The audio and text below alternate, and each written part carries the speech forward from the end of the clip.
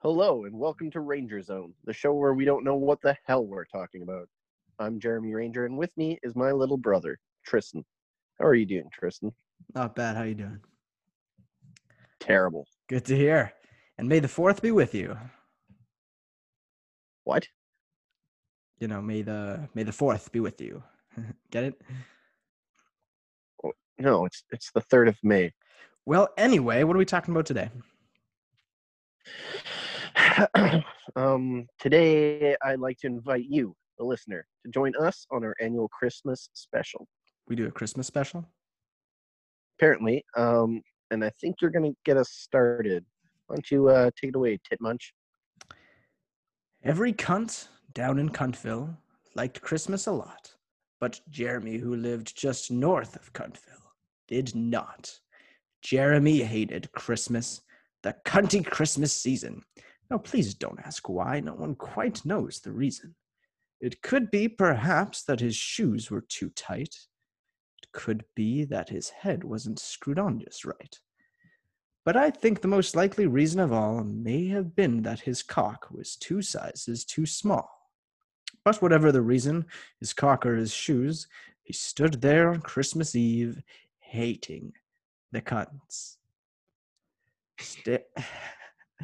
Staring down from... You shut up. I know what line you're thinking of. We're not saying it.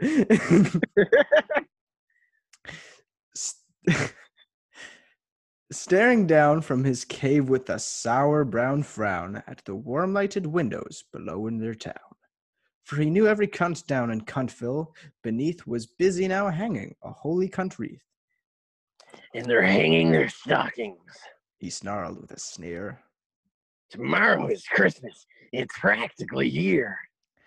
Then he growled with his Jeremy fingers, nervously drumming. I must find some way to keep Christmas from coming. For tomorrow, I know all the cunt girls, boys, wake bright and early. They'll rush for their toys. And then, with a noise, noise. There's one thing I hate. All the noise, and the squeaks and squeals racing around on their wheels. They'll dance with their dildos tied to their heels. And they'll blow their grandfathers, they'll bang their sisters, and they'll blow their cunt hoopers, they'll sex up their misters, they'll spin their shit spinners, they'll slam their martinis, they'll ask for 6 blumpkins, they'll spank on their peenies, and they'll play noisy games like hide the stink ham, they'll cover their titties in butter and jam, they'll make ear-splitting noises like farts. Oh, they're great big electro cunt cardio sharks. And the cunts young and old will sit down to a feast, and they'll feast, and they'll feast, and they'll feast. And they'll feast on cunt pudding and rare cunt roast beast. Roast beast is a feast I can't stand in the least. The two steak I'll hate most of all. Every cunt out in Cuntville, the tall and the small, they'll stand close together with Christmas bells ringing. They'll stand cock in hand, and those cunts will start singing. And they'll sing, and they'll sing. And the more Jeremy thought of this cunt Christmas song, the more Jeremy thought, I must stop this cuntal thing. Why, for 53 years I'll put up with it now. I must stop Christmas from coming. But oh. Then he got an idea. An awful idea. Jeremy got a wonderful, awful idea. I know just what to do. Jeremy laughed in his throat. I'll make a quick Santa Claus hat and a coat. And he chuckled and clucked. What a great Jeremy trick. With a coat and this hat, I'll look just like a prick. All I need is a slave. Jeremy looked around, but since slaves were scarce, there was none to be found. But did that stop Jeremy? Jeremy simply said, If I can't a slave, then I'll make one instead. So he took his dog Max and took some black thread and tied a big horn to the top of his head. And then he loaded some bags and some old empty sacks on a ramshackle sleigh, and he whistled for Max. Then Jeremy said, Giddy up. and the sleigh started down towards the homes where the cunts lay a snooze in their town. All the windows were dark, no one knew he was there. All the cunts were dreaming sweet dreams without care. When he came to the first little house of the square, This is stop number 1. the old Jeremy Claus hissed as he climbed to the roof, empty bags in his fist. Then he slid down the chimney, a rather tight pinch. But if Santa could do it, then so could the Jeremy. He got stuck only once, for a moment or two. Then he stuck his head out, the fireplace flew, where the little cunt stockings hung all in a row. These stockings He Jeremied. are the first things to go. Then he slithered and slunk, with a smile most unpleasant. Around the cuntle room he took every present. Pop guns, pampugas, pantukas and drums, checkerboards, bizzlebigs, popcorn and cum. He stuffed them in a bag. Then Jeremy very nimbly stuffed all the bags, one by one, up the chimney. Then he slunk to the icebox. He took the cunt's feast. He took the cunt pudding and took the roast beast. He cleaned out that icebox as quick as a flash. Why, that Jeremy even took the last nug of dank hash. Then he stuffed all the food up the chimney with glee. Now Grinned Jeremy. I will stuff up the tree. As Jeremy took the tree, he started to shove when he heard the small sound like the coo of a dove. He turned around fast and saw a small cunt.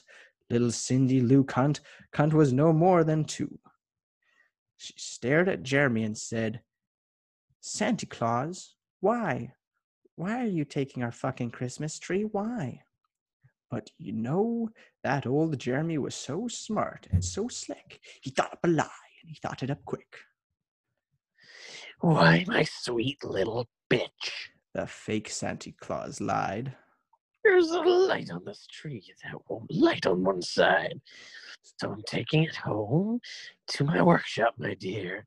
I'll fix it up there. Then I'll bring it back here. And his fib fooled the child. Then he patted her head, then got her a drink and sent her to bed.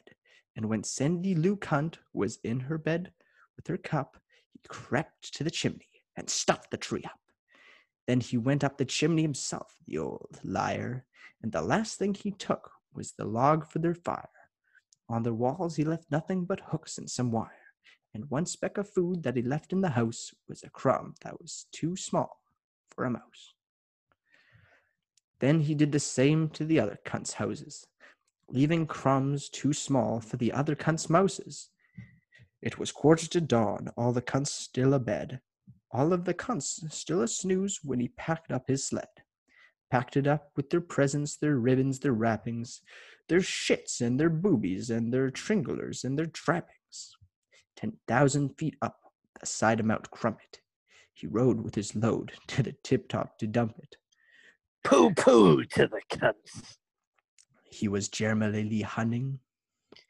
They're finding out now that no Christmas is coming. They're just waking up. I know just what they'll do.